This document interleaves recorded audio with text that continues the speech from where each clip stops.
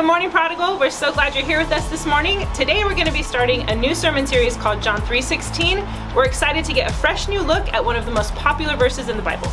Super Sunday is right around the corner on February 12th, Super Bowl Sunday. Mark your calendars. We're going to have a ton of fun things that Sunday.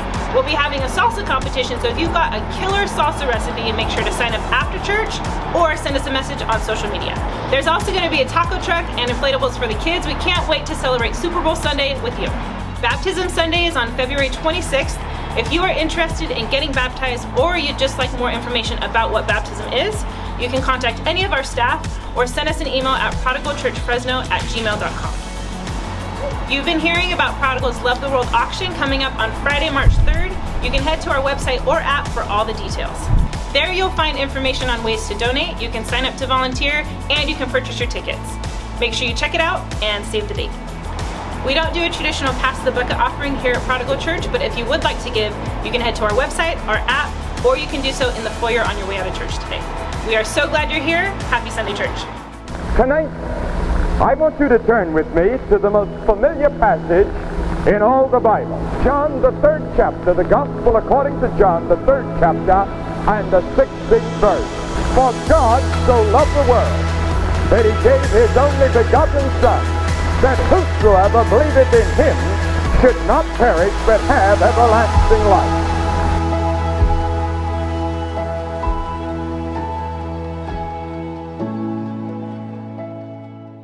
For God so loved the world that he gave his one and only Son, that whoever believes in him shall not perish but have everlasting life.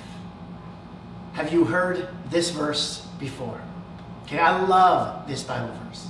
I used to sign yearbooks with this verse. I used to put this verse on my baseball glove. I used to have a bumper sticker on my truck with this verse on it, and I even put this verse on my high school Letterman jacket. Okay, it's a double entendre, right? John is my name, but also 3:16, the Bible verse.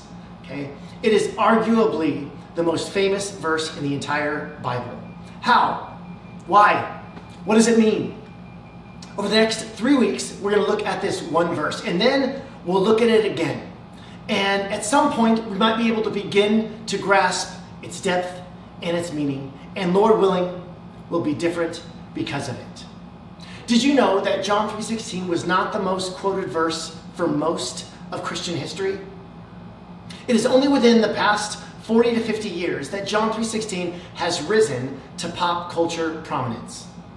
In 1977, Roland Stewart was eager to achieve celebrity status, but he hadn't landed any particular skill that could get him there.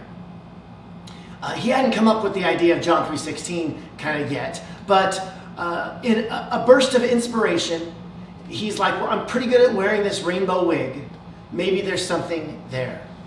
So he started wearing the wig to every televised sporting event he could attend, and hoping to be plastered on the Jumbotron and on television screens across the country. And it worked. He bought up all the choice seats in stadiums where cameras wouldn't be able to avoid him, and he developed a series of convulsions that could be mistaken for a dance if you weren't paying attention. That is until the Super Bowl in 1980. Sitting in a motel room after the Super Bowl, he watched a televangelist warn everyone about impending apocalypse, and he immediately knew his true calling. He had to spread the word of God at sporting events. And thus he became known among sports fans everywhere as the John 3:16 guy or the Rainbow Man. He, his wig, and his sign became a fixture at all-star games, championships, races, the Olympics, even Princess Diana's wedding. Networks hated him. They did everything they could to avoid catching him on camera, even altering their game footage just to cut him out of frame. But as we mentioned, he was persistent. He got up all the places where the cameras couldn't avoid him. And if showing up at sports events throughout the world seems like a full-time job, you don't know the half of it. Throughout the 1980s, Stewart drove more than 50,000 miles to appear at more than 100 games a year. And if you are wondering why you haven't seen the Rainbow Man evangelizing lately at sporting events, it is because he is serving 3 life sentences at California's Mule Creek State Prison. Roland Stewart, the Rainbow Wig Man, became so well known within pop culture that the TV show The Simpsons spoofed him. Have you seen the memes? Like, well, if wrestling is fake, explain this then. Okay, here's a couple examples. Now, I never got into WWF wrestling when I was a kid, but I had lots of friends who did. And I understood the appeal, okay? You had these super characters, Hulk Hogan, Randy the Macho Man Savage, Rowdy Roddy Piper, Andre the Giant, and then after my generation, there was a new era of wrestling led by a different kind of wrestler, okay? Stone Cold Steve Austin. He had his own tagline, Austin 3:16. Obviously a spoof on the famous scripture, and in the 90s, this went viral as good as it could have gone, right? With dial-up internet. And then in the 2000s, another pop culture moment was added to the popularity of John 3:16. And his name, Timothy Richard Tebow. Tim Tebow famously wore John 3:16 on his eye black, and then in the 2012 divisional playoff game against the Pittsburgh Steelers, Tim Tebow throws a game-winning touchdown in overtime after only completing 10 of his passes. Listen to how he tells the story following the game. He said, it's exactly 3 years later from the day that you wore John 3:16 under your eyes. I was like, oh, that's really cool. He said, no, I don't think you realize what happened. During the game, you threw for 316 yards. Your yards per rush were 3.16. Your yards per completion were 31.6. The ratings for the game were 31.6. And the time of possession was 31.6. And during the game, 90 million people had already Googled John 3:16, and it was the #1 trending thing on Facebook and Twitter. Pretty crazy story, right? Never mind that while he did throw for 316 yards and averaged 31.6 per pass, his average rush was 5, not 3.16, and it was Pittsburgh that had the ball for 31.06, not the Broncos. And the ratings were 25.9, but the game peaked at 31.6. Now, none of those things mattered. What mattered was the good news was trending. Tim Tebow was spreading the gospel by wearing John 3:16 under his eyes. And I was spreading the gospel by wearing my Letterman jacket around town. Was I though? What's the logic here, right? For Tebow, that someone is going to see John 3:16, Google it, read it for the first time, and begin to follow Jesus. Maybe that happened. What was my motivation in high school? I don't know, I was 16, okay?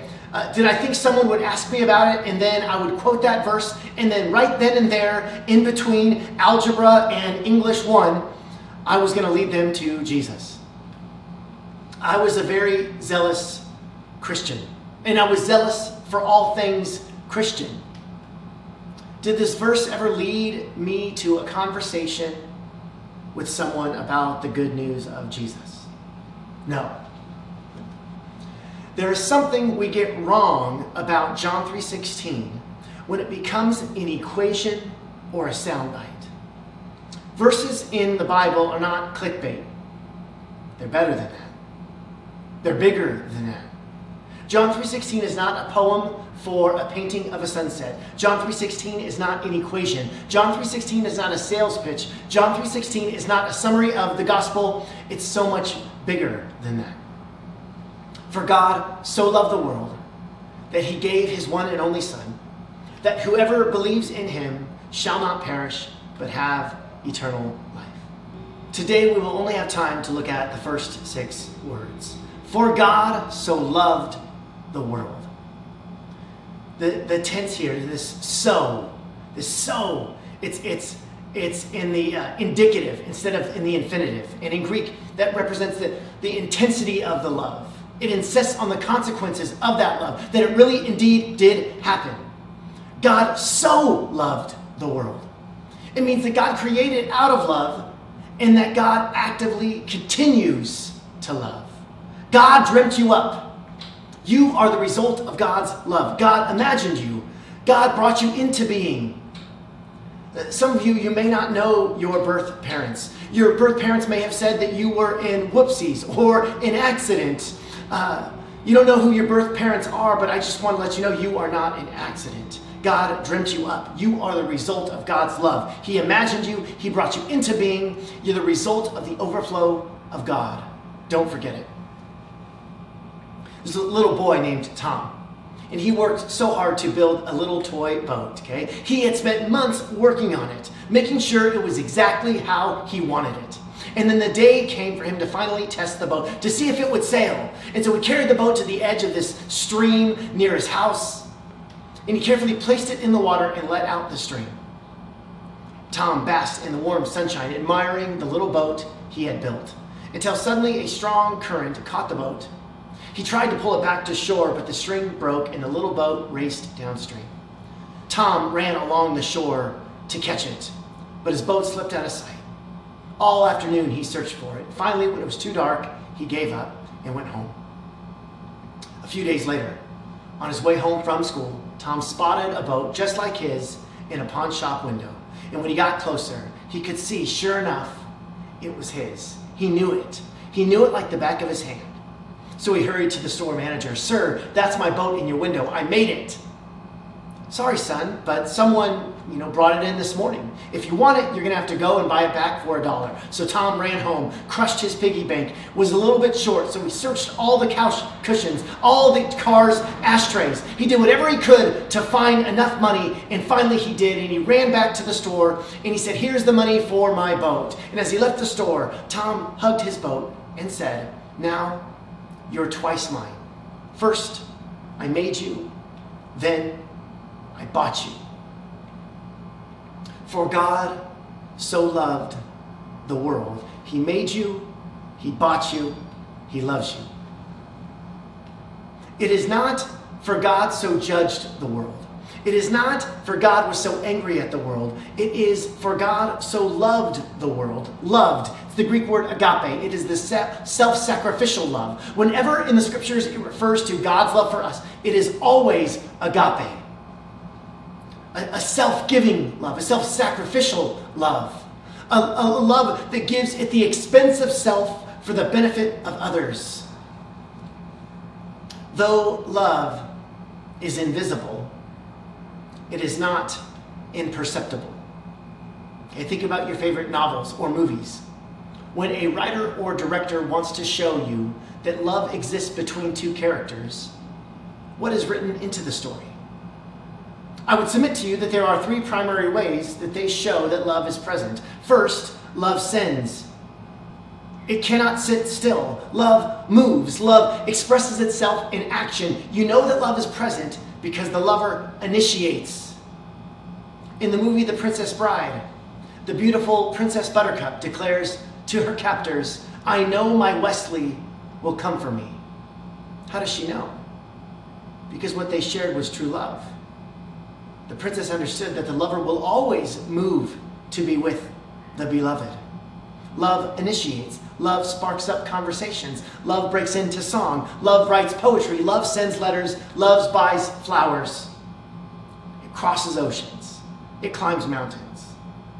I promise you, you will never see a young man, after suddenly realizing that he loves a young woman, return to playing video games.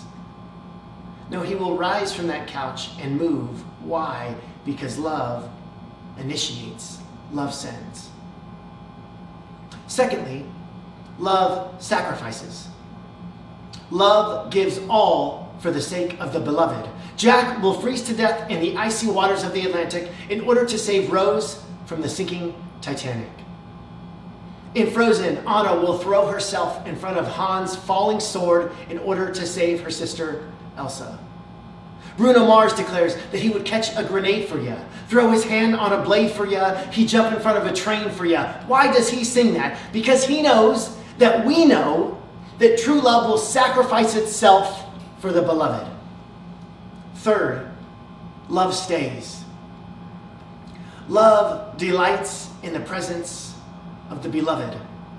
And love will stay even when things are hard.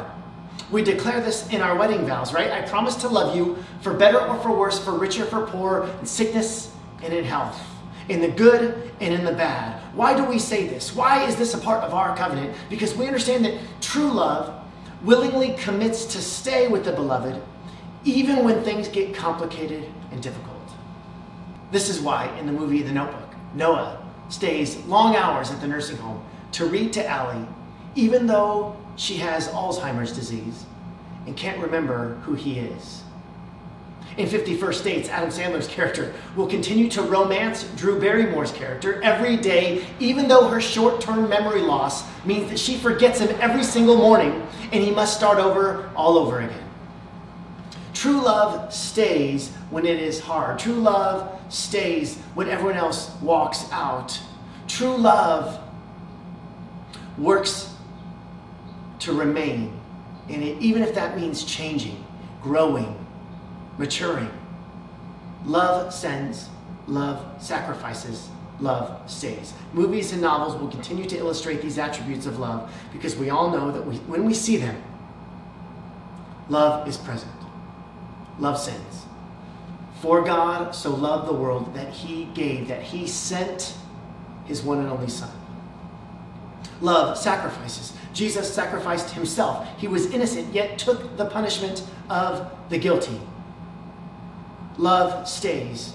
Jesus declares, I will never leave you nor forsake you. And surely I am with you even to the end of the age. Why? Because God is love. 1 John 4:19, God is love.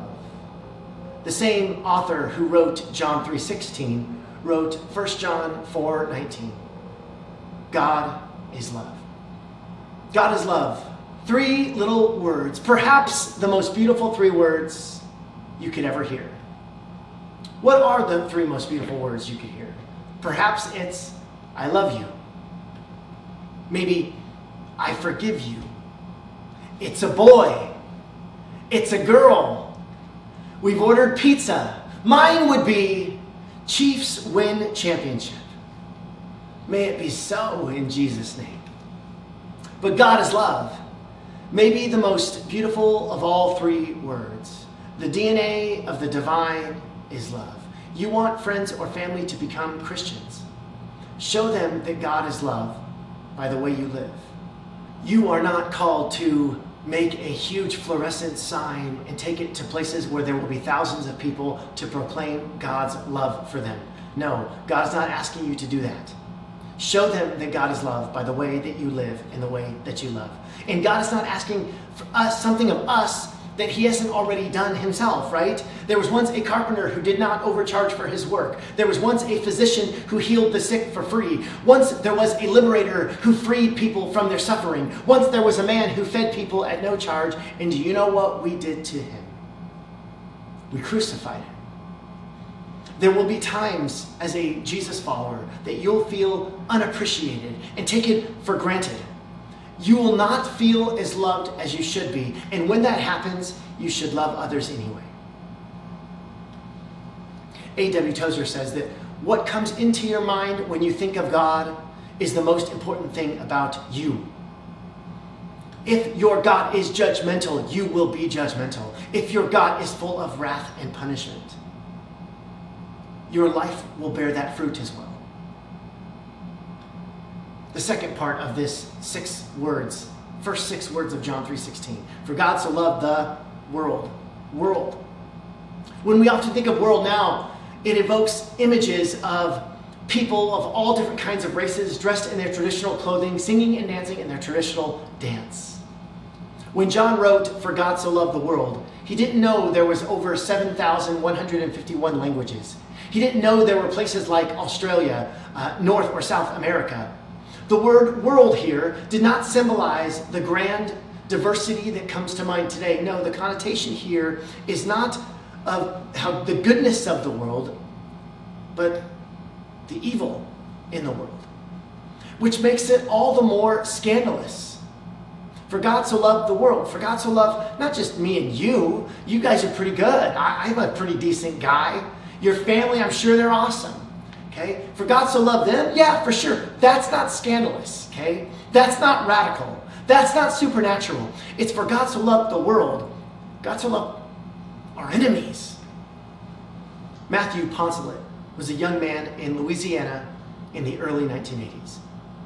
He got in with the wrong crowd and he was out with one of his friends and they encountered a young couple parked in a car at Lover's Lane. They ordered them out, raped the young woman, and then killed them both. Matthew Poncelet is arrested and he's placed on death row. There's a Catholic nun named Sister Prejean who decided that she was going to visit the prison and get to know some of the prisoners on death row. And there she encounters Matthew Poncelet and begins to learn his story. This narrative is retold in the 1995 film Dead Man Walking with Sean Penn and Susan Sarandon. Sister Prejean, as I think you can understand, is not welcomed by the parents of those slain teenagers that Matthew Poncelet killed. And at one point she decides to go out and meet the parents of Hope, the young woman who was killed. The photo on the screen is the photo still of the actors of the 1995 film in the moment when they're talking with Sister Prejean. When she first comes and knocks on the door, they misinterpret what has happened. And this is how their dialogue goes. Mr. Percy says, "So what made you change your mind?" "Change my mind? What made you come to our side?" She says, "I wanted to come and see if I could help y'all and pray with you.